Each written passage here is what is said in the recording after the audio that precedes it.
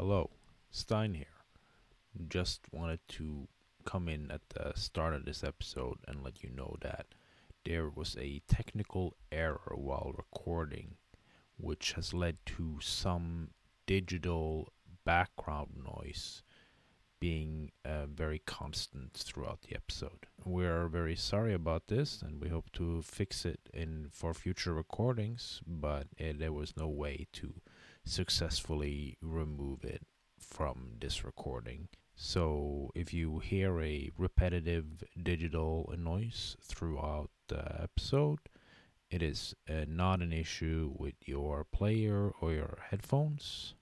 Please enjoy regardless. I have come here to chew bubblegum and kick ass. And I'm all out of bubblegum.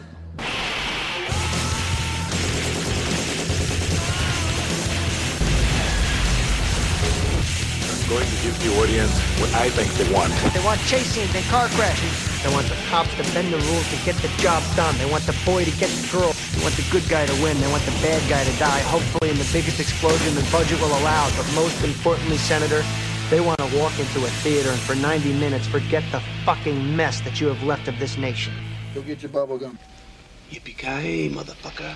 Hello and welcome back to All Out of Bubblegum, the podcast. This is part 5. We are doing a double feature of horror action movies from the Shaw Brothers studio, The Oily Maniac, and The Legend of the Seven Golden Vampires. So, with me are, again, Martin and Stein. Hello. Good day. So, let's just jump in on this first one, The Oily Maniac, 1976.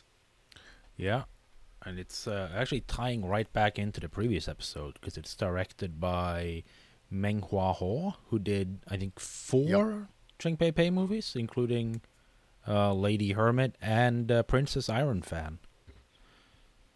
And now he's back with The Oily Maniac. One of most of his most famous Shaw Brothers movies are actually all kind of horror ones. Because he did Mighty Peking Man and Black Magic 1 and 2 also. And the one we're talking about today. Is this a winner for you? A what? A winner. You like it. You love it. The Oily Maniac? Yeah, I had a great time with the Oily Maniac. So I could not stop laughing. This was a fantastic movie. Every single choice was hysterical to me. Yeah, it's a lot of fun. I mean, just even from the beginning when, his dad's in prison. his uncle. His uncle. And Is it his uncle, though? Well, he calls him China- uncle and that. That's a normal nickname for people, right, in China? Yeah, it might be a informal because then later he kisses his niece and wants to marry her as well. Okay, that's right, for the sake of incest, let's just assume he's a family friend who they call uncle. Yes, they call uncle. Yeah, but yeah, this is the great scene in the prison when the uncle kind of reveals the setup, which is like, look at my back tattoo. Look at my back tattoo. Trace my back tattoo now, quickly. This is how your father died. Please write down my back tattoo that tells you everything you need to know about this family curse. It's so weird. Yeah. But I love the deadpan. He's about to be executed. It's just everything is so sudden in this movie. I love it. Yeah, there's no fat on this one. Yeah. So I guess what's probably the quickest rundown of the plot, which is that Danny Lee, who he kind of becomes somewhat famous later on for his roles in like John Woo films and such. Well, for those that not know, he plays the cop that pursues Chow Yun-fat in The Killer. That's like his most famous role. Yeah, he actually kind of became like somewhat had like a second career in a way in the 80s, playing these kind of upright characters. Well, he plays the gangster in City on Fire. That Yeah. the Chow Yun-fat befriends, basically the what would become the Harvey Keitel part in Reservoir Dogs. He's that one in the original. And he's the upright character in the Tragic Hero duology, the Tragic Hero and Rich and Famous. But before this, the only thing I'd seen him in was he played Bruce Lee in the little Betty Ting Pei biopic, which is Bruce Lee and I. Okay, is that one of the more the subtler Bruceploitation movie, or one of the more exploitive Bruceploitation movies? People kind of write it off as very exploitative because it was starring Bruce Lee's real life mistress, but she didn't really write it. But I think that she, in a way, tries to right some wrongs with the telling of the story, and it's, I think it's better than its reputation would suggest. I actually did a video on it about 15 years ago. But yeah, I think it's a good one, and I think he makes a good Bruce Lee. But yeah, it's kind of neat to see him go from that to this. Oh, where he plays. Sorry, I just got a message on my ear here from Shannon Lee saying that Bruce Lee never had a mistress and only led a very happy family life. So that's right. It's clearly very fictional. Yes. I also know because before he played Oily Maniac, he also played Inframan. I don't know if is he the original Inframan? Does that predate? I don't know enough about Inframan, but if the 1975 movie is the original Inframan, but yeah, I don't know if that's the original one, but it is. It might be the first live action, because I wasn't it like a manga first or something, or some kind of comic. It's very possible, but he's the original Inframan, and then he also played Oily Maniac right afterwards. So he was sort of like a bit of a costumes guy. Well, yes, I guess you could look at the Oily Maniac as a kind of superhero in a way, like a dark superhero. Yeah, well, he becomes, literally and figuratively. Yeah. Do we know if he was in the suit? The oil suit? I'm guessing that it was probably Yuen Wu Ping or somebody doing the stunts there. Yeah. Yeah, I don't know. I don't think there's any information out on that. So, anyways, let's go back and just kind of briefly describe the plot of this film. Martin, you want to take it? Oh, shit. Well, he told about the quote-unquote uncle in prison. He copies the tattoo onto paper. Later he gets mad because it's crippled. He doesn't like it. And he throws paper around the room, sees the paper he copied the tattoo onto, starts digging a hole in his house, jumps into the oil in the hole, becomes an oil monster, and goes again after all the bad guys. And that's it, really. Oh yeah, he was already crippled before that. They don't really explain why. He just uses crutches, so it's. But yeah, he owns a palm oil refinery or something. I think it's coconut oil. Coconut oil. But he doesn't own it. Well, it's his uncle's, but it was his dad's. I'm not sure, but they owe a lot of money to a loan shark, because they loaned money to finance starting it, I guess. And now the loan sharks want the coconut oil plant back. So the first thing he does, though, is he goes and fends off a pair of rapists. There's so much rape stuff in this movie. I guess we should. I got the warning about how much you enjoy this movie is really based on your tolerance for using rape as a exploitative. I don't know, entertainment. Yeah, there was a lot more nudity in this than I expected there to be. Which I'm gonna also say is true about the next film as well. But in this one, just one of those little things that I just thought was so funny. I don't know why, but after he saves the gal, and she's knocked unconscious this entire time and just laying on a bed while he bashes one guy's head in, his little greasy, oily hands reach out and just cover her up with a sheet, and I think that's so funny to me. Yeah. It's just incredible. For whatever reason, all of the choices in this I thought were so funny, and that was just one of them.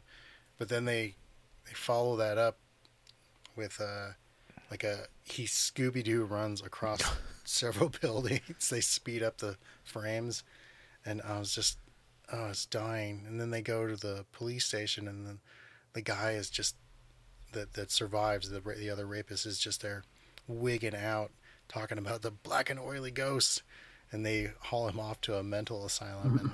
And like, that's just a choice. Yeah. I love it. But then they immediately cut to like the newspaper headlines, and it's like the oily maniac kills this guy, and they're like, so they haul him off to murderer. They haul him off to the madhouse, but they printed in the paper that like, oh yeah, the oily maniac guy, that's totally real stuff. Yeah. But then they do this great segue where they like then pan down, and there's another rape trial,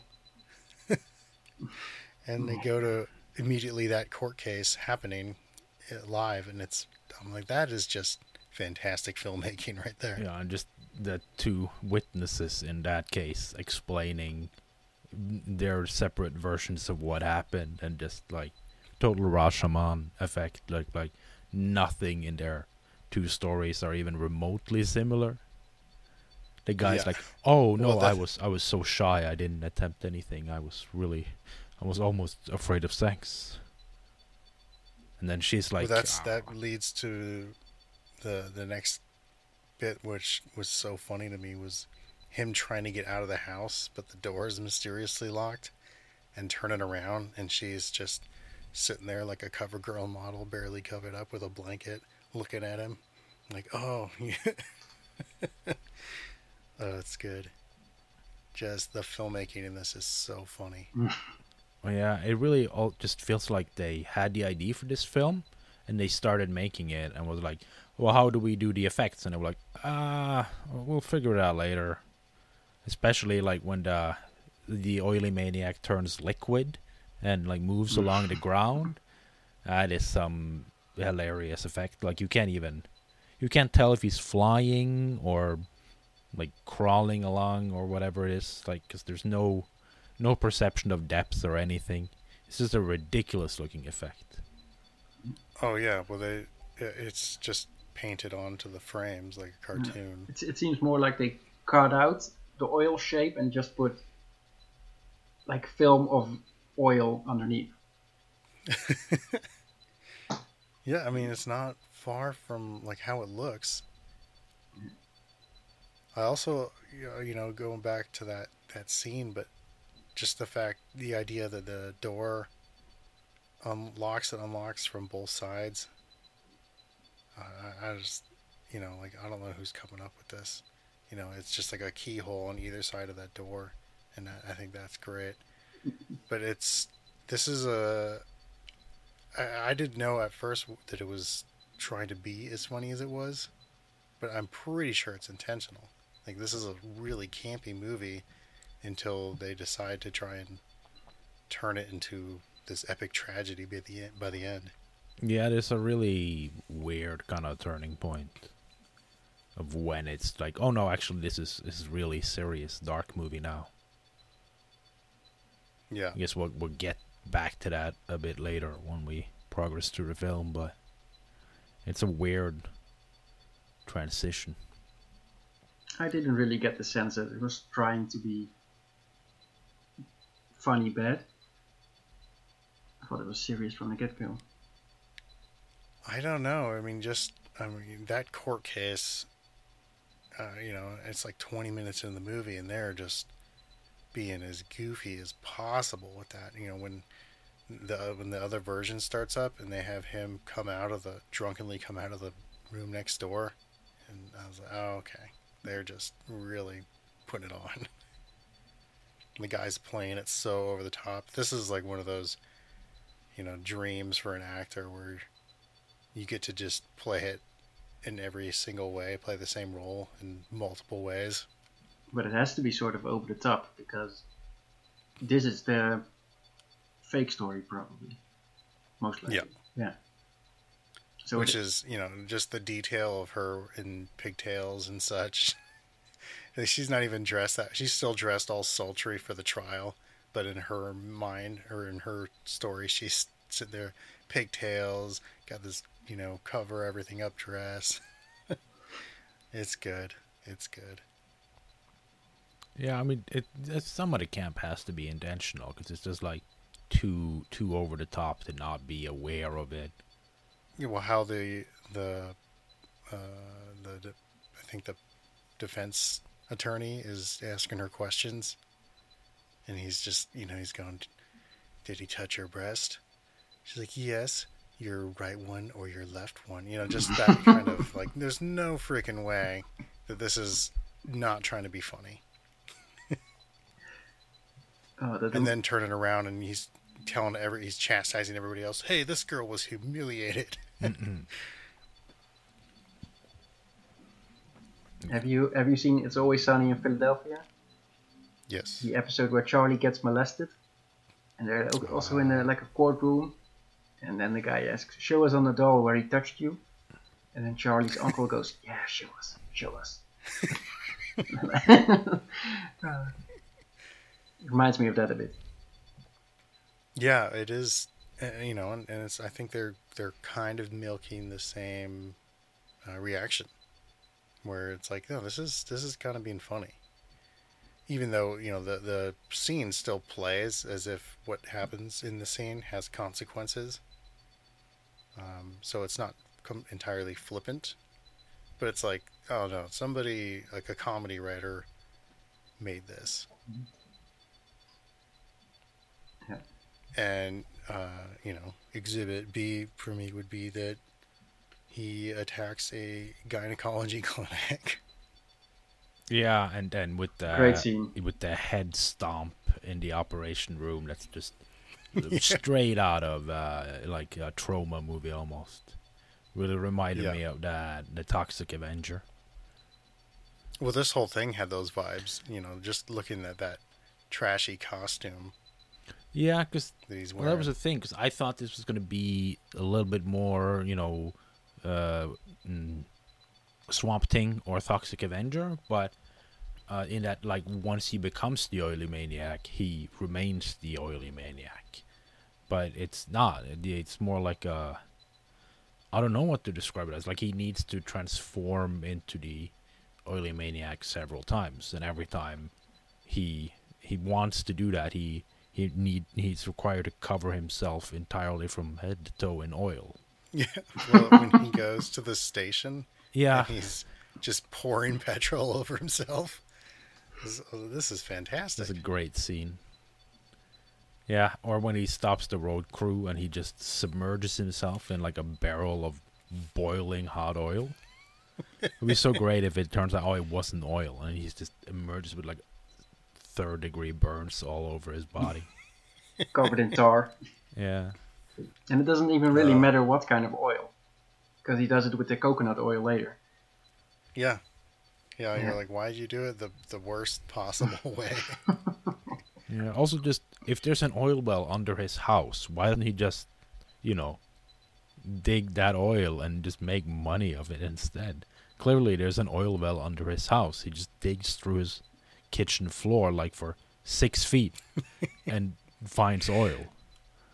It's the weirdest version of John Wick. Yeah, because that's weird as well, because usually these like what curses require an incantation or a magical stone or whatever. But here it's just like, no, dig a hole in the center of your house, Yeah. and that's it. Well, apparently it's like a family curse thing. Yeah. Like he says that So maybe the oil follows them around like in Poltergeist. something like that. Like 'cause he says the uncle says that his dad had an exorcism for it, and that's how he died or something. I don't know. I mean, that's not something we never see that anyway. It's just anecdotal evidence, but begs the question: why was there never like a son of the oily maniac? Like Shaw Brothers was sleeping on this one. Like, get those sequels out there. I would watch 5, 6 sequels to this one. I would have loved to have seen more of these because it's so funny. It reminds me of Darkman in a way. A bit, yeah. Like the vibe of it, where you're like, this is really silly, but it kind of works. Well, in what it's trying to be and what it is, kind of work. Well, if you want to watch more of these, there are. This one is actually sort of a remake of a Malaysian film. It's based on a Malaysian like folktale, and this one is based on like it's called Curse of the Oily Man from 1956. I don't know how hard it is to find, but I did learn that was also produced by Run Run Shaw, like this one. It's one of the very first movies that Run Run Shaw ever produced. Was over in Malaysia. It was another version of this one. It's just the guy has a hunch instead of a limp. And apparently they've made several adaptations of that story over in Malaysia, including one from as recent as 2012 actually. And there it's called Orang Maniac. I don't know how you pronounce that exactly. All right, well, it's a whole different kind of thing over there, I guess. It's a whole series. And this one's set in Malaysia as well. Yeah. Well, it's also set in the 60s. Yeah. Well, it's a sort of a period piece. Yeah. I mean, it's like 9 years earlier or something. I don't know why you would do that, but yeah, it's a choice. But yeah, after the oily maniac goes, or I guess Danny Lee, he's still in the trial, but he gets all mad at the girl for faking being raped, and then goes to this gal's house that he's infatuated with. I was wondering though, how does he know that she's lying? That she fakes it? Yeah. That she faked it? Oh, because well, first she kind of is chuckling in the courtroom, and he's giving her a little side eye. But when they leave, she's just admitting everything to like her friend, and he's just pissed, and he goes to his what would be his love interest's house. But then the movie pulls a rug out from under us and shows that she just has a whole other guy that just shows up and starts making out with her like right in front of him. Mm-hmm. You know, he's never seen this guy before as far as I remember, but the guy just shows up. He did. That guy is in the start. He's the one who doesn't want to sign the loan paper. Yeah, he's one of the loan sharks men. But the point is he runs outside and he just screaming women. He's so mad, and that's when he goes to the station and just pours oil all over himself. Yeah, I'm so mad. My niece doesn't want to marry me. Oh. Yeah. Well, because this one does have a bit of a love triangle. Yeah, because his co-worker is in love with him, but he's only in love with his niece. Yeah, but they explore the possibilities with his powers pretty well, I think, from there.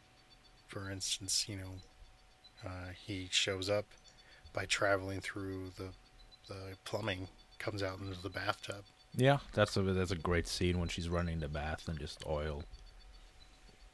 Yeah, they do something similar in Ghostbusters 2, which is what that immediately reminded me of. And the fact that the bathroom is completely pink, and in Ghostbusters 2, the stuff coming out of the tub is all pink. That's it. Just had that kind of symmetry for me. Are we saying Ivan Reitman definitely saw the Oily Maniac? I wouldn't be surprised. It is interesting that you say what you just said, because I had the feeling they could have done more with the concept of an oily man, oily maniac. It's the unfulfilled potential of sequels. Yeah. But I will say one thing that I noticed in that scene, and it's, it's like a 1 or 2 second shot, is when he comes out of the tub and they're shooting him from a low angle to make him look scary and everything. But I could see the top of the set, and it was just plastic stretched over. And that's just houses in Malaysia. Yeah, okay. They didn't invent roofs in Malaysia until the late 70s. Yeah, when they had their first rain. But man, that I think the sequence is kind of terrifying. But again, the guy that's in the bed in the room next over, he's so silly that this has to be being played for comedic effect. He even passes out at the end of the scene. It's just a goofy little moment. Yeah, there's another great scene where they explore his powers when with the car, when he's getting revenge for someone, and they're getting it on in a car. Everyone's getting it on in this car. It's such a horny movie. Nobody tells you how horny the Oily Maniac is. Not the maniac himself, but the movie. Very horny movie. But yeah, they're getting it on in a car, and he just starts like covering the car in oil. Basically, he's just liquid, completely immersing the car. It's a great scene. I love that shot. I really should. The oil dripping down the windows. Yeah, that's like they should do more with that, I feel. Yeah, that's why I felt like they did explore it quite a bit. Not that, to the fullest extent. Yeah, but at least have one person slipping on some oil. Oh, yeah. Yeah, well, they do give him the G-Renat... Jesus Christ. What the fuck am I trying to say? I don't know. When he sprays the oil. No, when he heals himself. Regenerative. Regenerative. Regenerative. Yeah, they give him regenerative powers, but dose effect looks horrible. That's the same. That's the other one where they just there's like a picture of oil that they just pasted on top of the film, and be like, and then his head is back. Cut his arm off, and it melts, and it's back. It's almost like it's pre-special effects. Yeah. Yeah. But speaking of regenerative, I go to the gynecology scene where apparently the crime, as it were, is that they are restoring women's hymens so that they appear as virgins. Ah. Oh, is that? I was wondering what they were doing. Because it's set up with the scene where the lady comes to the loan shark and is like, my boob is ruined, and she just shows this. Well, there's one real boob, and then next to it is this super fake, scarred Freddy Krueger boob. And I thought that was like part of like revenge for that. I didn't fully understand it because it's like the loan shark is his enemy also, but then the lady goes to the loan shark and is like, I want you to get revenge on this lady who gave me terrible breast surgery. And then the Oily Maniac goes and gets revenge for the lady. And it's like, I don't understand what he's doing here. Why would he? I think he's going after the people who are colluding with his lawyer boss. Yeah, I think that's definitely it. But what they're saying, because he trashes the entire clinic. Yeah. And I think that the justification is that they're crooked because they create a fake semblance of reality. Okay, well that's the scene with the great head stomp where it's like just like half a second shot, but you just see he just crunches her head into bits. I love it. Yeah. Also in that scene when he jumps down from the ceiling and they have a random medical jar, blocking view of the lady on the straddles. That just pure Austin Powers for me, and that I just God, And I laughed. he flips the bed sheets on as well, Yeah. which is just funny as hell. He just Well, ju- also he they jumps make a into the point of room saying that. and he just Well, they make a flips the point fucking of saying table. that she has she's been putting numbed basically like an epidural type from the waist down. So when he flips her, you know that she can't stop herself, which is just this goofy image. And then, of course, the other hilarious thing is that when he runs away, the bad guy gets in a high pursuit chase with him on a bicycle. So cool. Just every choice in this movie, I'm like, that is the funniest possible way you could have done that. My favorite thing is when a superhero movie has a bicycle chase. Like Yeah. this, Albert Pune's Captain America, the Italian Batman porno, just all the best ones have bicycle chases. Yeah. As a Dutchman, I'd like to see more bicycle riding in films. There you go. Yeah. It's just, you know what? It's better for the environment, Yeah. unlike this oil. By the way, did you guys catch the name of the lawyer boss? No, what was it? When we are first introduced to him, to the law firm, we're shown a plaque that says "We Lu Fat," double T. But on the glass doors, we can clearly see. Let me see. Woly Fart. Two different names. Yeah, they And were one of- taking this and one of them is Fart. seriously when they made it. I really Yeah, liked it. Yeah. They're just having fun. Yeah. Yeah. Also great is that it's it's silly, but everything is like in character. So like the loan shark guy, instead of going to the cops, he tries to just blackmail him. Yeah. This guy that's turned into a freakishly strong oil monster, he's like, you know what? I'm gonna blackmail this guy. Yeah. Yeah. I think I also love how the police, or no, I think, well, maybe it's the bad guy, just, they just have this alternate idea. It's like, no, it's just a normal guy who's covered himself up in oil so he can escape faster. Will make him harder to catch. He's slippery. This one is slippery. Yeah, like some kind of athlete just rubs baby oil on his arms to make him harder to hold. Yeah. Like Tom Hardy and Bronson. Yeah, exactly. Yeah. That's another. Nicholas Winding Refn probably did see Oily Maniac. Yeah. Yeah, that would fit his character. Yeah. the funniest It's one thing. thing to see this movie, another one to like hold it in reverence. Yeah. The funniest thing to me in this movie was when he jumps really high, Yeah. and it's just him jumping off of things but reversed. Yeah, it's clearly they just dropped the costume off like a crane and then they Yeah. just played it backward That shot is great. when he's Oh, yeah. Yeah. Well, attacking him at the dock. The blackmailers. Yeah. Yeah. well, when he's at the dock, the first thing I noticed was that you could see the wire pulling him out of the water. Oh, so they I didn't actually looked for it, but I didn't see it. Oh, yeah, I just assumed they threw the suit in the water and played it backwards again. Did They you could watch? have done that. Did you watch it in HD? Yeah, I have a Blu-ray of it. I watched the DVD version. Okay.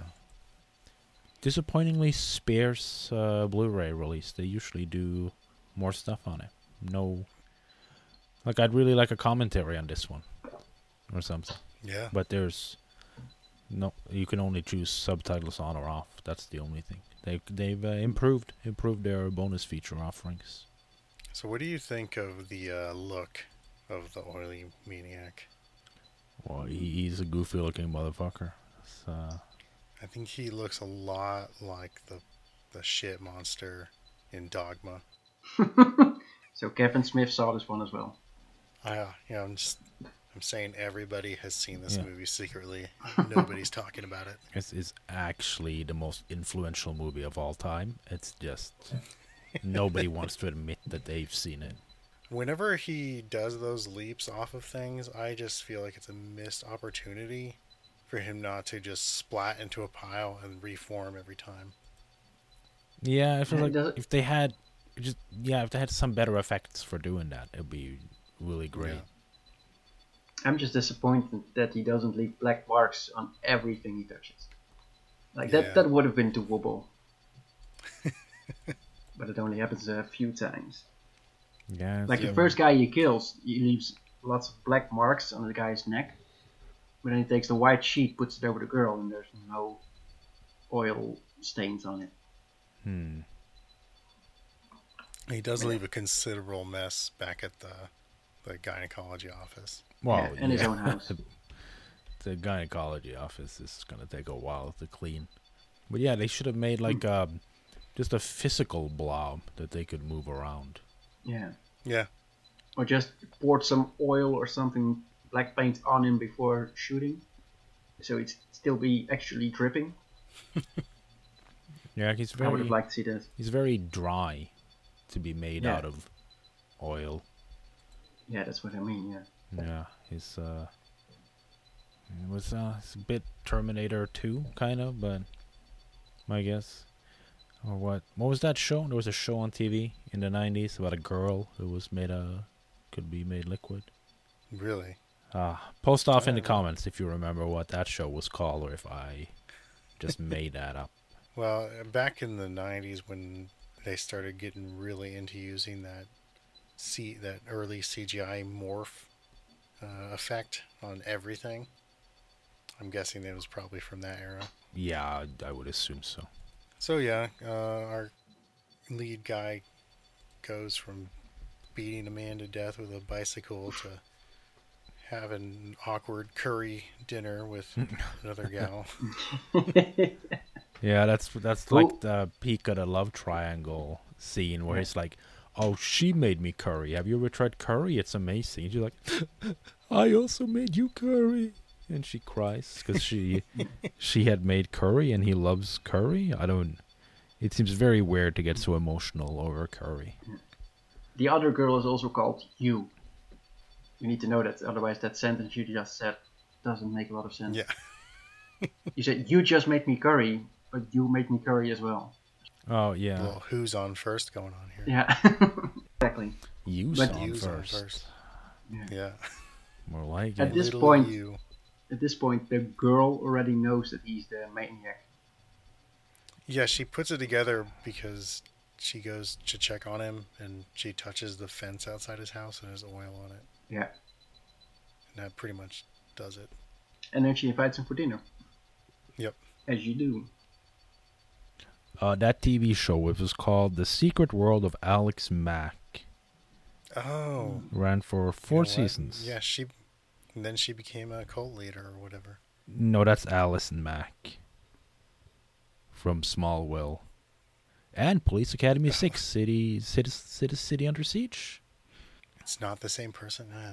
The names sound exactly alike to me. Yeah, no, she was played by someone called Larissa Olejnik. Never heard of them before. But for legal I'm glad reasons, I'm not the only one who butchers names. yeah, for legal reasons, Larissa Olejnik is not known to have run a cult that we know about. Well, I'm signing up. Yeah, but So that's when it starts. Like, this is when it starts turning into a tragedy, because the loan shark henchmen have left a note for the other girl, the other you. Yes. Not little you? Well, Yes, also, little you. Okay. the colleague girl has figured out their plan. The bad guy's plan. Because she went back to get her umbrella. She overheard them talking. And Yeah, at the curry dinner, she tells him about it. That does lead to an interesting question I have. Do they make all women's clothes out of paper over there? yeah, because this is 'Cause they. holy cow. they trick her to coming to the oil, The factory. yeah, the coconut oil factory, and oh boy, what a really unpleasant scene to watch. Yeah, there's some more sexual assault, and yeah, then afterwards, when she realizes what's happened, his cousin commits suicide with. She rips her own throat out with a giant hook. Yeah. Yeah, it's and then It's the scene, just the mood of the entire movie just flips on a dime. yeah, it really does. This is when it starts turning into a tragedy from there on out, where he's like, oh, okay, maybe becoming a maniac that murders a bunch of criminals wasn't the best plan. I do think that this scene also has the most interesting choice filmmaking wise. That while all of this is going on, we are constantly seeing the oil coming from the pipe.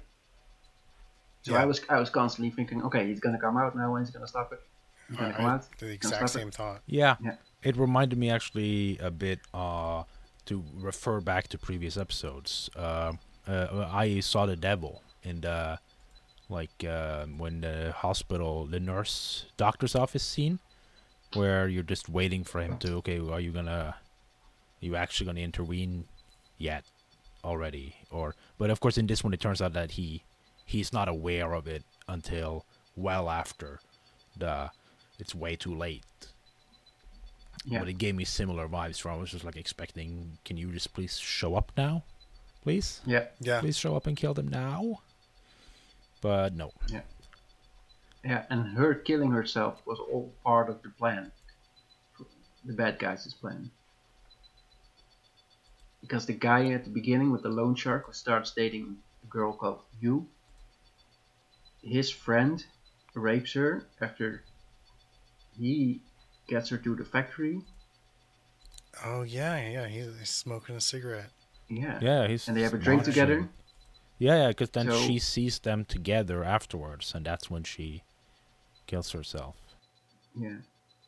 So maybe she inherited part of the factory or something, and they just needed her gone. Generally And not this sure. is what leads him to, I guess, again, keeping it thematically on point. That's when he jumps in the boiling oil, Yes. where it's like, okay, when the character is at his like angriest, so they put him in the boiling oil. I love there's I don't know, there's like 20 guys and they're all trying to stop him. Yeah, and this is when he becomes like truly the maniac part of it. Before he's got some kind of control, but then Well, he's slipping already. yeah, but then he comes to his other love interest, basically with a knife, and is like, "Please kill me. I don't want to go on murdering everyone." And she's like, what if you just please kill just a couple more people, and then we can talk about it. But she just convinces him to continue your murderous rampage for a bit longer. There's like one or two more people you need to get to, and then we can stop. But yeah, then he goes on a full rampage, then attacks the loan shark. People in the car. Yeah, and the loan shark in his mansion, and we get like the big action set piece fight of the movie, Yeah. which is pretty cool. There's a bunch of people hacking the oily maniac with machetes. Yeah. Yeah. And we also get to see that he has a heart or something on the outside of his body. Oh, that we see immediately. Yeah, I was looking at that the entire time. Because Yeah, like, like, I oh, didn't know what it they're gonna get him. That's his weak spot. yeah, Yeah. because when he in his when he becomes the oily maniac for the first time, when he emerges from the oil well in his living room floor, there's a close up of the exposed heart actually. So they set okay, that yeah. up immediately as like, ooh, is this like his one weakness or something? Yeah. Of course, it turns out his one weakness is, quite logically, fire. Fire. Yeah, it takes 90 minutes for someone to think of the idea. Well, what if we tried this man made out of oil? What if we tried to just stop him by setting him on fire? It turns out it's very effective. Yeah. Yeah. Yeah, because then after killing pretty much everyone, and he goes to meet the guy, the fake love interest / henchman cigarette guy at the palm oil factory. Yeah. Coconut. Coconut. Jesus. And well, then he wants to defeat him as himself, basically, without the oily maniac is kind of his goal. But then the guy keeps shooting at him, and he hits all the oil tanks, and oil just spills everywhere. And so he turns into the oily maniac again. But sadly, he's lost it now. He's lost full control. He keeps attacking the cops. Well, the cops are attacking him as well. Yeah, but like his love interest there, it's like, please stop attacking the cops. And then instead she just sets him on fire. Yeah. After he stomps the duplicitous boyfriend character in, the two guys that are shooting him, they run at him and try and grab him. And that, to me, is so funny because if I look at this guy, even knowing that's a suit, the last thing I would ever want to do is touch him.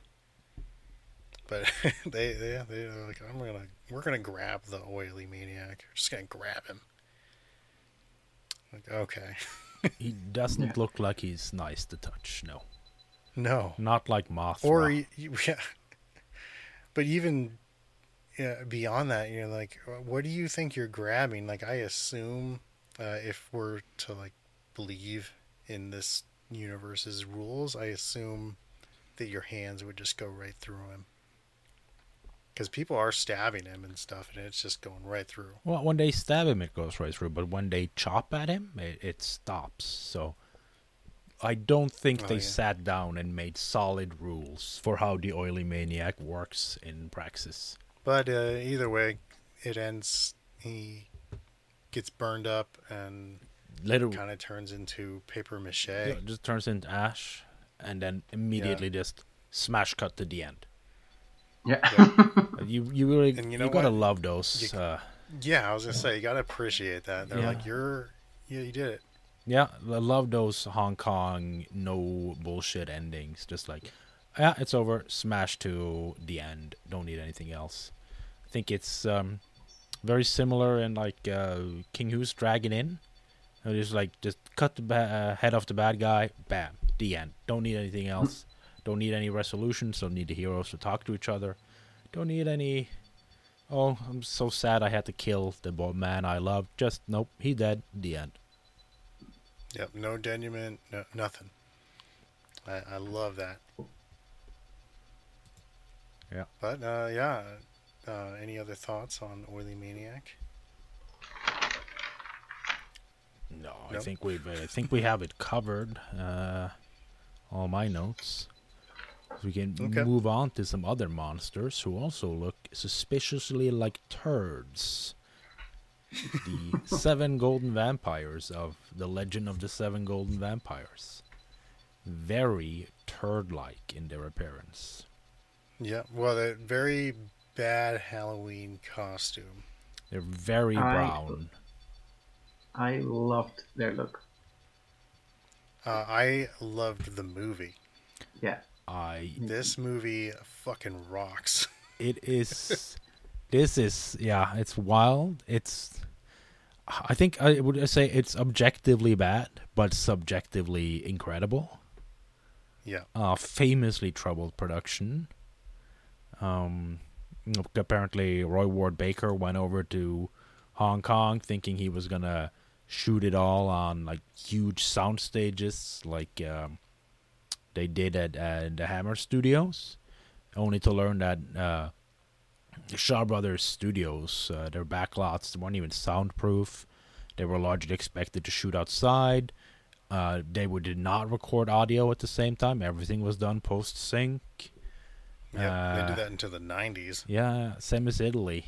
And he was just like, oh, Jesus Christ, what have I signed up for, basically. And but what Peter Cushing. Peter Cushing. Yeah, Peter Cushing returns. Apparently, He was extremely depressed at the time, still dealing with the recent death of his wife.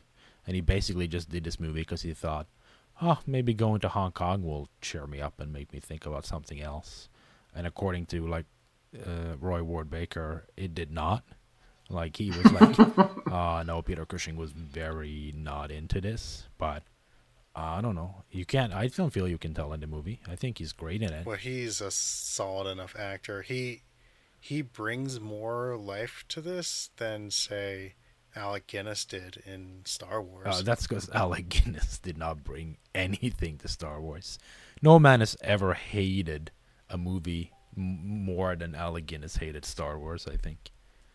Yeah, but you can tell, I think, when you watch that first movie in particular, and like, he just does not want to be there.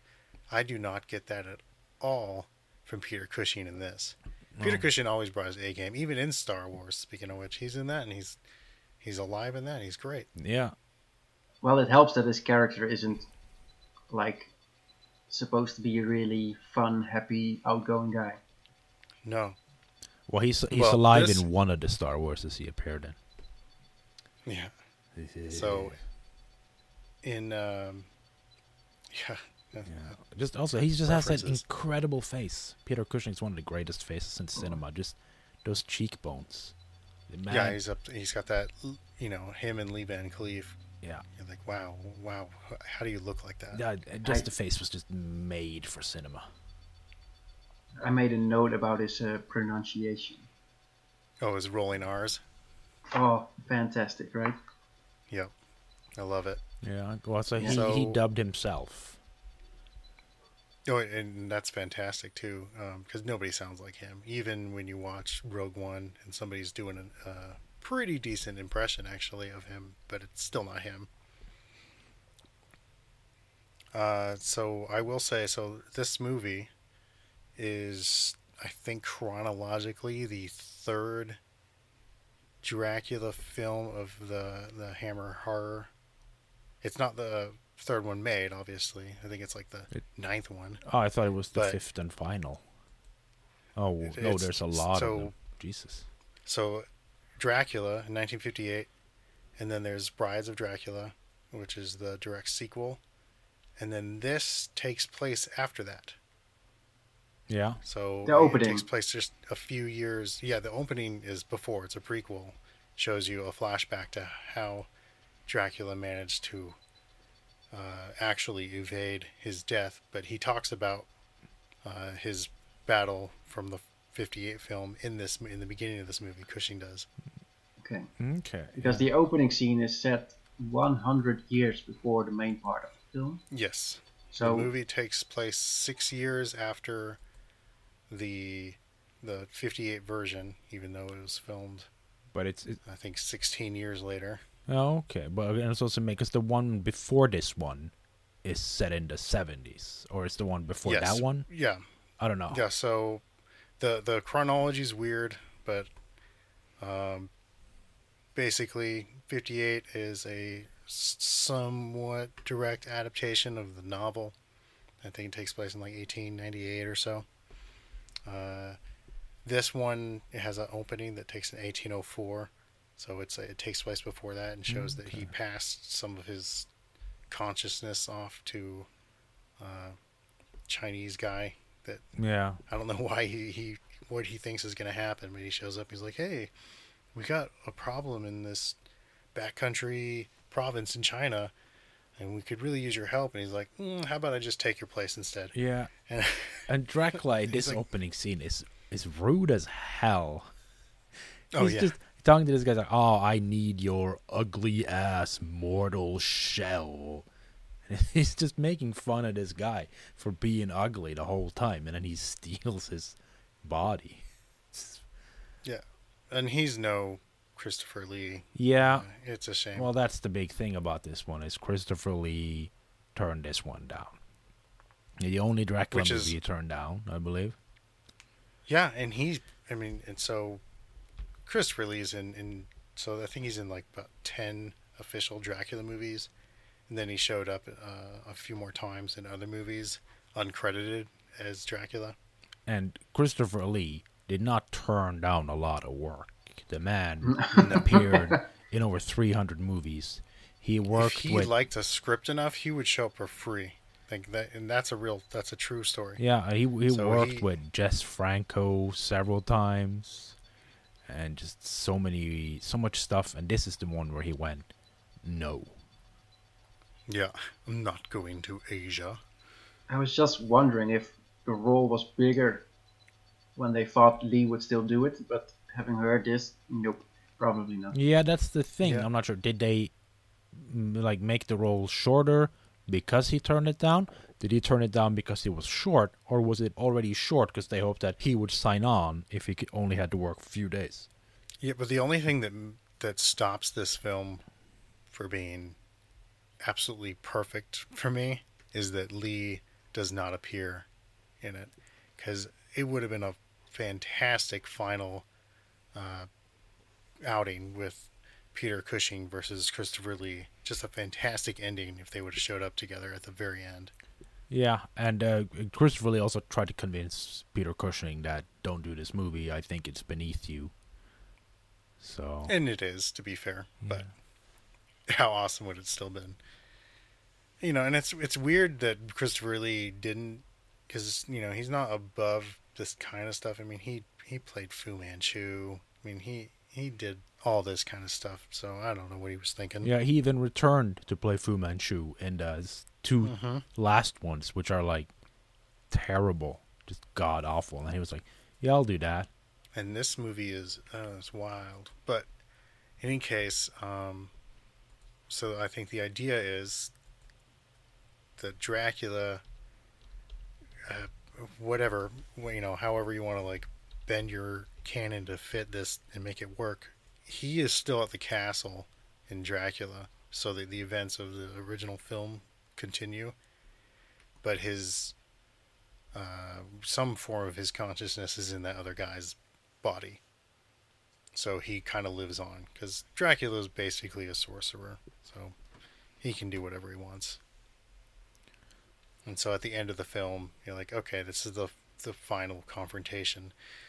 But the movies continue on. You got Scars of Dracula, where the blood of a bat gets in the ashes of the body of Dracula from the first film, and so he gets resurrected again, and then he dies, and then he comes back 100 years later in 1972.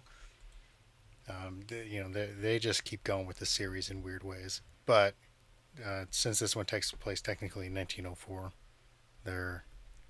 it's the third one chronologically. Well, I like to imagine that Christopher Lee watched this, and that's why he never turned down work again. Is that it was like, Yeah, should have done this one. it's so good. Why did I not do this?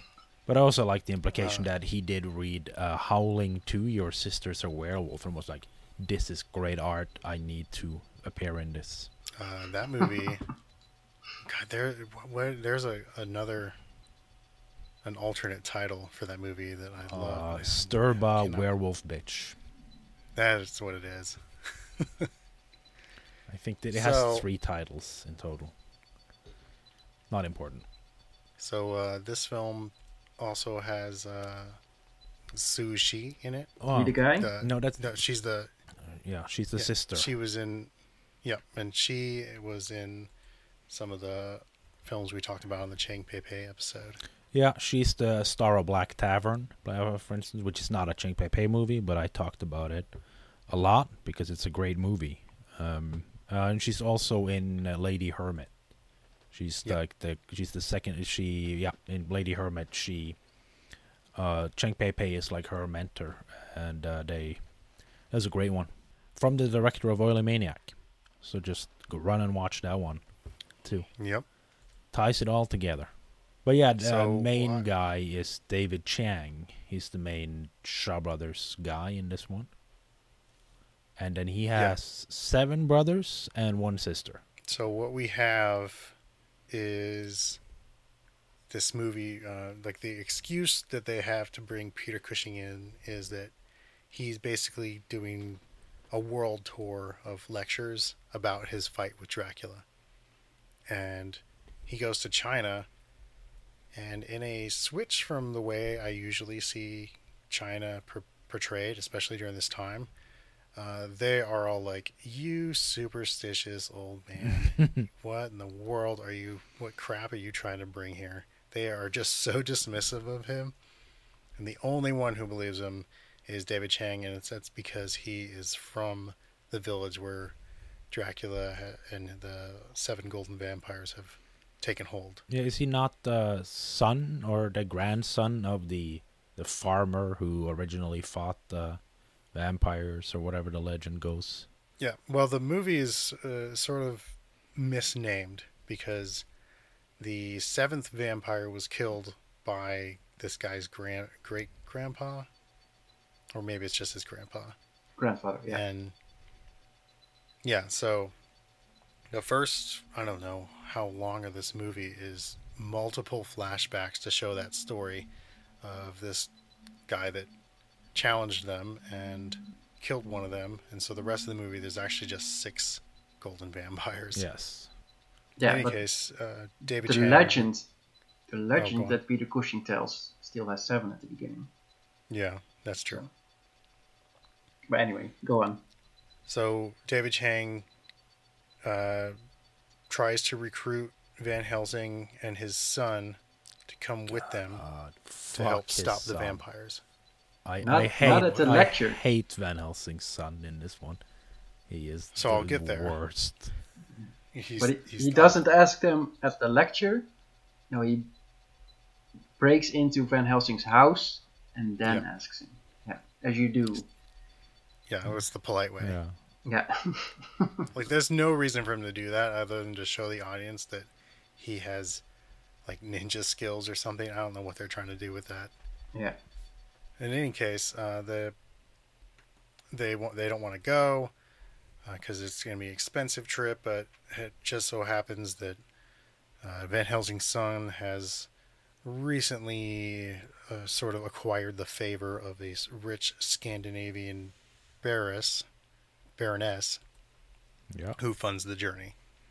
And so that's all of our characters now. I guess the gal that is the baroness she was a Bond girl in On Her Majesty's Secret Service, but I don't remember which one she was. Oh, she appears in the background. She's just one of the Blofeld. He has the whole. Yeah, he has all the supermodels. Yeah, who's going to be assassins. He's training to be assassins. They're little Manchurian candidates. Yeah, that he's got going and on there. she plays the Scandinavian one. I know this actress well. She was Norwegian, Julie Ege. She was a model who she won like Miss Norway or something, and then basically went from like that whole beauty pageant circuit into having a small movie career at the end of the 60s, start of the 70s, mostly in the UK. She has a great look, I think. She looks very modern, even, I would say. Yeah, well, she was a model, so that's basically she cast for her looks. But yeah, she didn't enjoy acting at all, really. So, like, just at around the mid 70s, she was just like, nah, whatever. And she became a nurse, I think, worked as a anesthetist instead, just retired from acting, like in the 70s. Good for her. Had no interest in doing it anymore. And she had virtually no career in Norway. She's appeared in like 1 or 2 films, and everything else she just basically appeared in cameos as herself, because she was like famous for being a beauty queen. But I don't think she dubs herself in this movie, because her accent is very Germany. Yeah, There is that's what I thought. there's no trace of Norwegian in there. Not that I haven't watched any of her like British comedies or whatever that she appeared in, if that is how she sounds normally, but it would be weird for her to sound like this. But I don't know. I'll have to research it. Oh, well, I thought I didn't know. I thought that was her voice. I was like, she's actually pretty good. But if it's not, then I guess that makes sense. Yeah, and that means that the dubbing is really good. Yeah. Well, actually, I think everything about this movie is actually pretty well done outside of the Army of the Dead costuming. I think it's kind of cheap looking. But But again, it other than has that, its charm. oh yeah.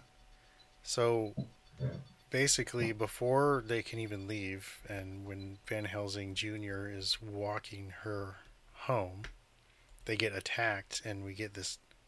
This is about a half hour into the movie. We get this great action scene, and this is when you realize, oh, that's Chang Che doing the action. Yeah, because there was a long-standing like conflict slash rumors about who did really direct this, because Chang Che was not credited on any print of this movie. Only like in the last like 15 years, basically, he started getting credited for his work on this one. Well, there's absolutely no way Roy Ward Baker is doing that stuff. No, no, no. All later too. Just all the big battle scenes. Yeah. It reeks of Chang Che, the High Heavens, Oh yeah. and it's great So stuff. during that scene, though, when they're attacked, and the two brothers show up to help escort them, the bow and arrow guy and the axe guy, which is so rad. But anyways, that's when I realized that the Van Helsing and that gal have zero chemistry at all. Well, thankfully the movie also does understand Recognizes that, that. and like makes her quite progressively makes her a love interest for David Chiang, actually. Yeah, this movie is incredibly progressive. Like I said earlier, with instead of being the Chinese or these backwards people, all of them are like, we don't listen to your superstition. Even though they're wrong in that instance, that's not how they are usually portrayed in film. Or they weren't at the time, anyways, when this came out. Yeah, I was just gonna say, also there's the Archer brothers, played by Lau Kar Wing, the brother of Lau Kar Lung. So Director of. Well, He's a director. He did Cynthia Rothers. Was City Cops? Yeah, he did City Cop. yeah, he's great. He did he worked on Drunken Master 2, Tiger on the Beat 2. Not yeah, he 8 Diagram Pole Fighter and Return to 36 Chamber. Well, originally he did good 36. pedigree all around. He's one of the great ones. So many good movies. And yeah, his brother also not so much a director, but legendary stuntman, part of Sammo Hung's team. I think maybe he did some of I think maybe it's him in Game of Death, playing Bruce Lee when the motorcycle helmet after he died. I think that's him. Makes sense. Write me an angry email if you think that's Disagree. not correct.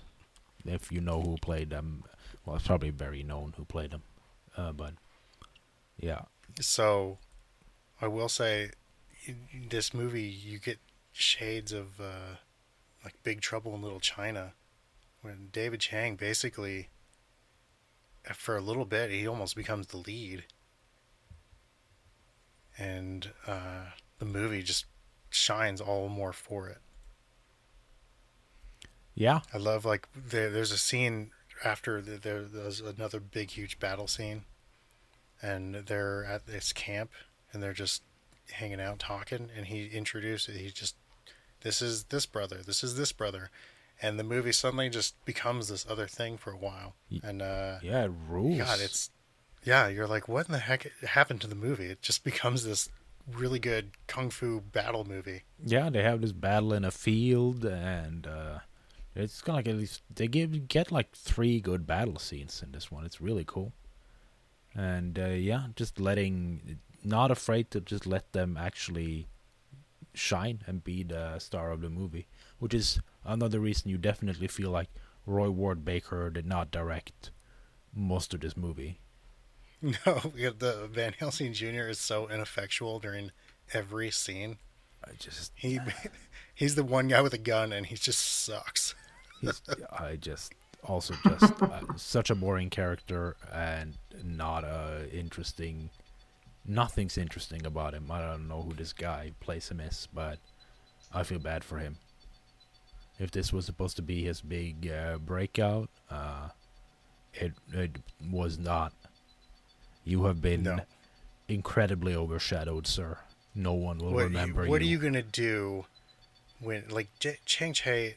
There's a part where he's fighting three guys, and he twists their swords together, kicks one out of one guy's hand, and then does a spinning, like, sweeping kick, and like trips another guy. And you're just like, okay, and then it just flips to Van Helsing Jr. and he's just standing there looking shocked at everything going on. You're like, okay, what do you? This guy, He yeah, does a head roll.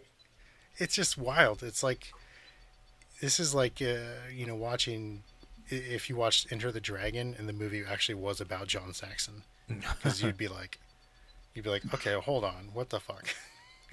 Yeah. Because it'd be like, who's this Bruce Lee guy now suddenly? Like, but Chang Che understands, and he just. The other thing that is obvious that it's him is that it is so violent. Like, people are getting splattered with blood, and like, yeah, this is awesome. Yeah.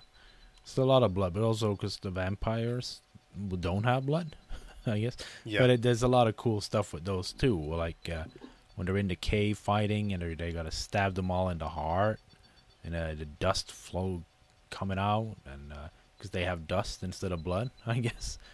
And David Chang Yeah. punches out or rips out one of them's like dusty old heart. Yeah. Like, he just punches through his chest. Oh, I thought he didn't even have a heart. He punches through his ribcage, and there's nothing but but it was- dust inside. I was like, yeah.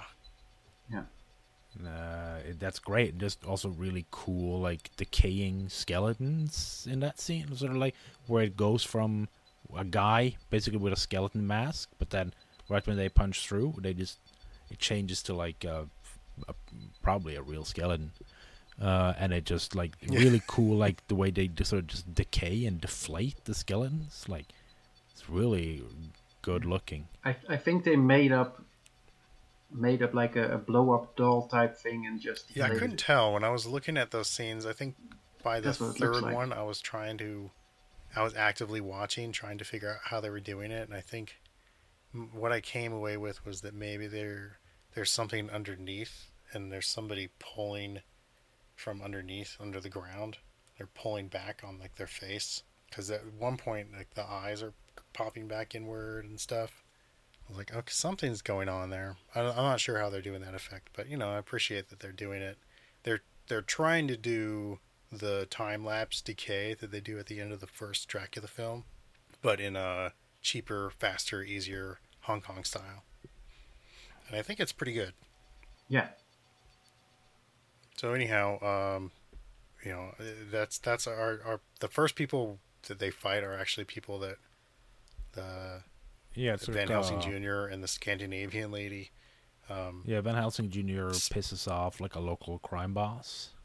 Yeah, and that's who they're fighting in the field. So, it's like, I don't know, like an hour into the movie before it goes back to the vampires. But yeah, they go and they're in the cave and everything, and then they get attacked again. Oh, I'm just realizing I think there's like 4 or 5 major battles in this movie. Yeah, like when I was watching it yesterday, the final battle started, and I was expecting it to, okay, this is another scene, but then it just kept going and going and going. It's like, oh no, shit, this is the climax. It's such a great battle, such a great action scene. It just keeps like kind of running on and on and on, and you're like, oh, holy shit, how did they put so much action into this vampire movie? It's an hour and a half long, and there's so much stuff in this. Yeah. Also, to bring up that what we were talking about earlier with Peter Cushing, he gets involved in the action probably more than the character that plays his son does. Yeah, He's fighting guys with a torch, and Oh, my favorite kill, definitely coming Which in one? the cave. When he's holding the torch, and then David Chang kicks the vampire Oh, into yeah. the torch. Oh, it's fantastic. And like the effect of the guy burning up, it's fantastic. yeah, the Hong Kong stuntmen aren't fucking around. Well, as we just saw in the oily Maniac, not afraid to just put himself on fire. Yeah. Yeah.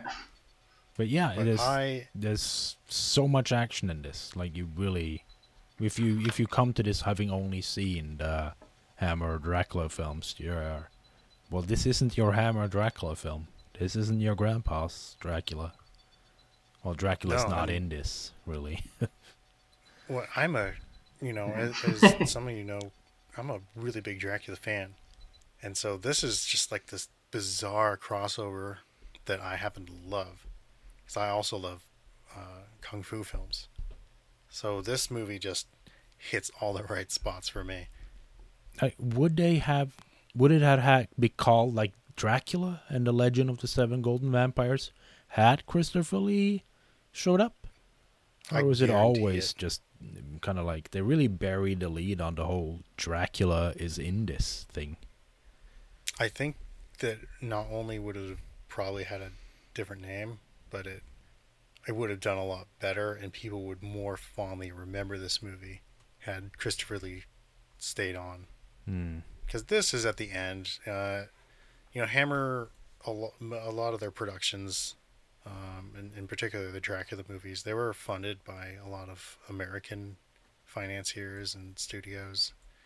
And by this point, I don't think they were. And so they were just looking to get money where they could, and Shaw Brothers came knocking, and that's what they did. Yeah, because it says this is one of two movies Hammer and Shaw did together, but I couldn't find out what the second one was. Yeah, I'm not aware. But this is also in the point when Hammer films, when they got into the 70s, they kind of became sleaze pictures. They were all about blood and boobs, as people would always say. And this movie has that in spades. They're just like, oh, here's all the blood stuff, and then just randomly women with their paper clothes just getting their shirts ripped open so you can see boobs. Yeah, also they started getting more action-oriented, because they also did Captain Kronos, Vampire Hunter, which is definitely more of a action-y movie than like the old ones, Curse of Dracula and all that. But that one doesn't have Dracula, though, just regular old vampires. Yeah. But yeah, I'm not sure, speaking of that, what the army, like they have an undead army in this. I don't really know what they are. I mean, he just calls them undead, but that's what you often hear people call vampires. And I don't think that those guys are meant to be vampires. No, I think there's only the 7 vampires plus Dracula. And there's only really 6 vampires, because one of them died 100 years ago. Yeah. I guess there's still 7 technically, because Dracula's there. He was sort of chilling in a castle off screen. Yeah. Dracula sold separately. Yeah. Which I often make fun of, like, the 1930 Dracula, because the climax of that movie is Dracula going to sleep and then being killed off screen. But I have to say, this one maybe has the worst on-screen Dracula I've ever seen. Like, he's pretty bad. He barely like 2-3 minutes of screen time, and then when he shows up at the end, he just leaps onto a sword and kills himself almost. Well, nobody shit talks more with nothing to back it up quite like this Dracula. Yeah, he runs his mouth a lot, and then when he's in action, it's like, nope, you just got very easily beaten by an 80-year-old man and then practically committed suicide. Because, like, all Van Helsing is just, like, on the floor holding a stick, and he just jumps onto that stick. And then we get an incredible Dracula death, by the way. Like, his eyes just popping out of his face in this, like, really cheap Hong Kong VFX kind of thing. It's great. Yeah.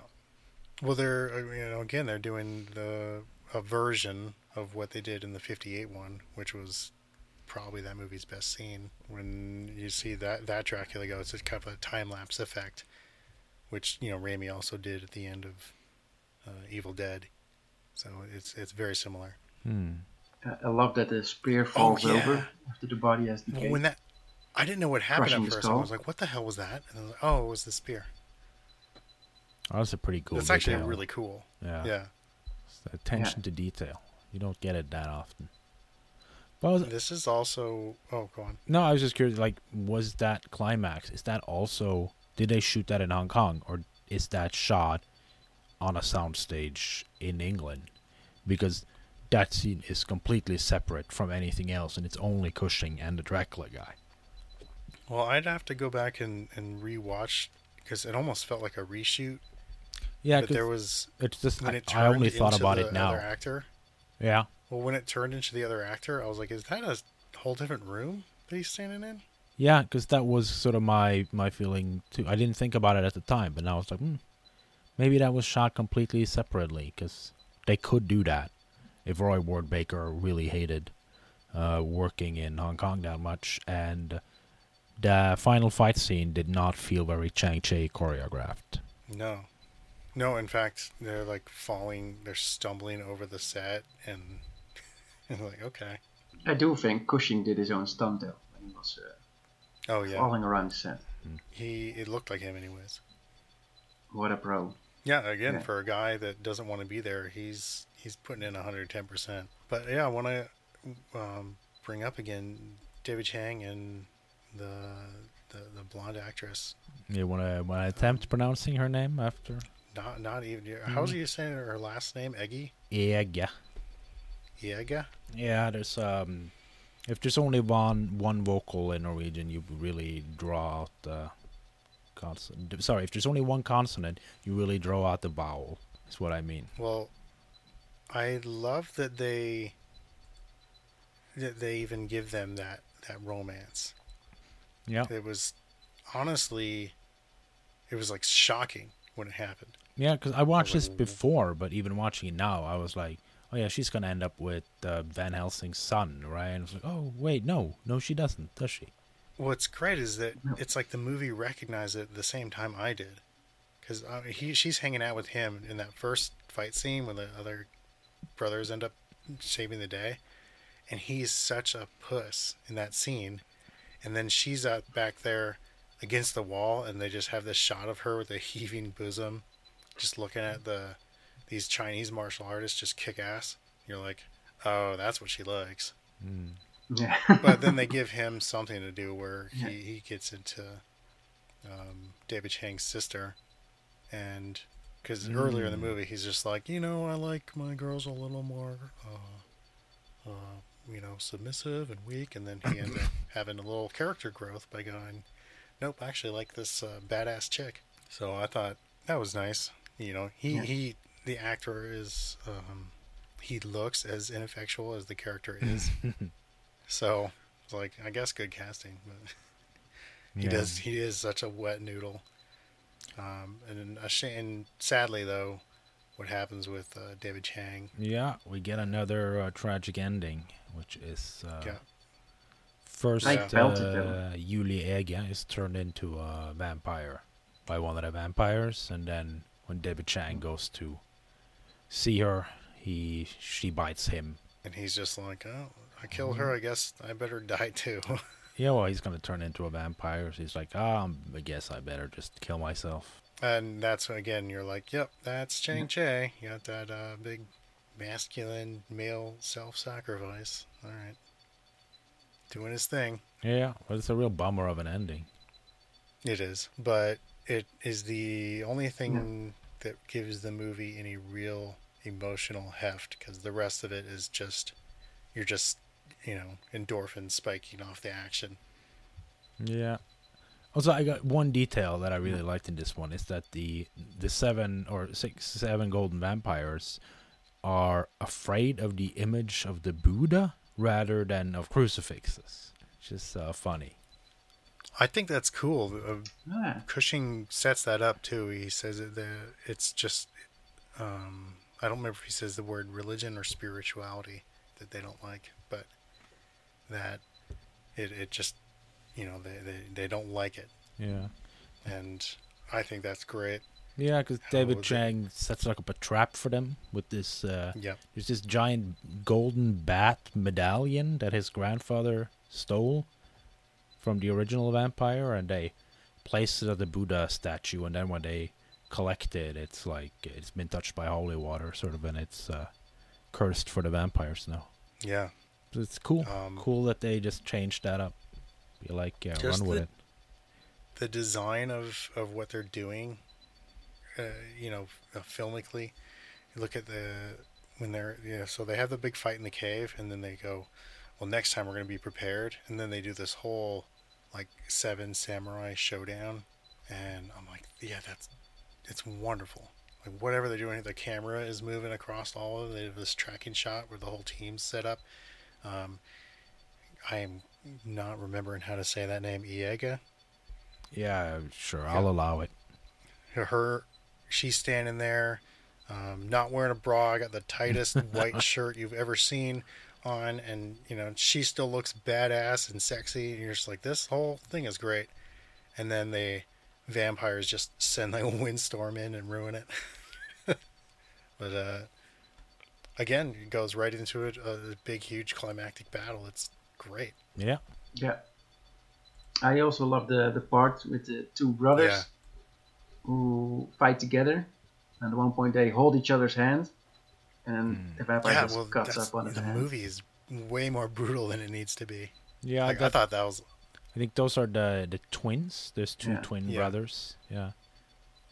And every brother has every brother has his own Fantastic weapon, little so you can moment. tell them apart. Mhm. It's great. Which is good because they decided that they were just going to dress them all exactly alike. Yeah, it's Like all they have a uniform. all hand me downs. Yeah. Yeah.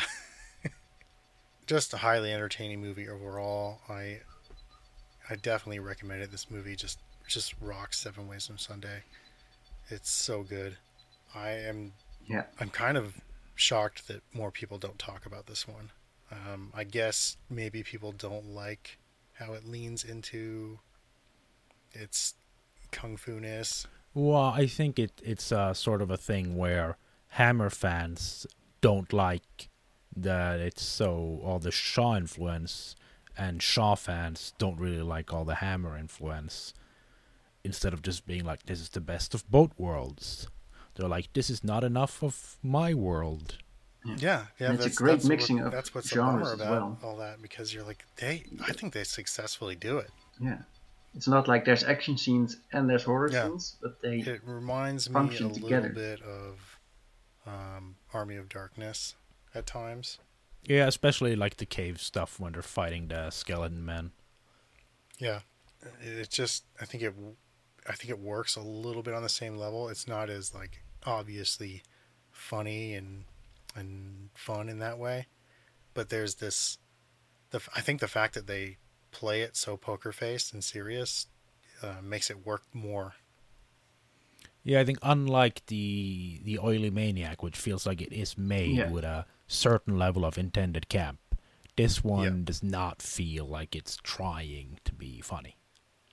Yeah, they take it dead serious, and that's why in the middle of but it isn't this funny. huge kung fu battle, Peter Cushing is there, like swashbuckling with a torch, and you're like, you know what, this is actually awesome. It's because there's no tongue in cheek to it. They're just like, yeah, it's fucking cool, huh? Yeah, Yeah, they're right. but I don't know. I'm just like, at this point, I'm just in awe of the movie, and I'm kind of gushing about it. It's great. Yeah. It's too bad. They should have, if they made it a couple of years earlier and then got Christopher Lee, they could have had Bruce Lee and Christopher Lee. Dude, And, imagine.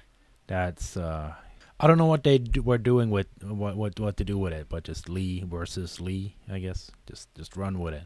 Something's there. Yeah, that's probably how I would have marketed it. Lee versus Lee. Somehow I think Bruce Lee would have turned that script down faster than Christopher Lee. Yeah, probably. Well, I don't know. He was trying to get his foot in the door pretty much anywhere. He might have been okay with it. Well, And it's he was working Shaw. on sudden. Yeah. Bruce Lee and Oh, Shaw yeah. didn't get along. Well, they didn't want to pay him what he thought he was worth, and honestly, that was kind of their problem all along. Yeah. Just long contracts on low money. Yep. But yeah, great action, great concept, great mix. I highly, highly recommend The Legend of the Seven Golden Vampires. And you know what? I recommend The Oily Maniac as well. Yeah, I would also recommend both of these pictures. I had a great time watching both of them. A lot of fun. Thankfully, less, rape in Legend of the Golden Vampires. Although still more topless women than you would expect. Yeah, You get I agree. Yeah. one person in one film, you get to see somebody's head stomped in, and another you get to see like 20 guys mash a vampire into bloody mulch. So Good yeah, stuff. highly recommend. Yeah, would. And both movies just end with someone just disintegrating, smashed to the end. Yeah. Roy Ward Baker watched Oily Maniac. Well, he can't wait. have. He couldn't have. He He's couldn't the have one done. actor, one director who was not inspired by Holy Maniac. I guess the other guy saw this one. Yeah. That must be it. All right, I guess that wraps it up for this week. Yeah. Well, Yeah. I guess nothing left to do but do an outro here. Yeah, I don't think I don't think we know what we're doing next week, so I'll edit in a bit here where I say next week we'll talk about From Dusk Till Dawn and John Carpenter's Vampires. After we agreed on that. Yeah. Oh, I'm looking forward to it. Great. Yeah. Can't wait to talk about that. That TM. Yeah, check out the Patreon where we'll hopefully have an episode up this week talking about action horror movies. Check out the website at alloutabubblegum.com and join the Discord and tell us what you want us to talk about, maybe, because we're open to ideas. All ears over here. Yes. Thank you all. See you next week. See ya. Bye.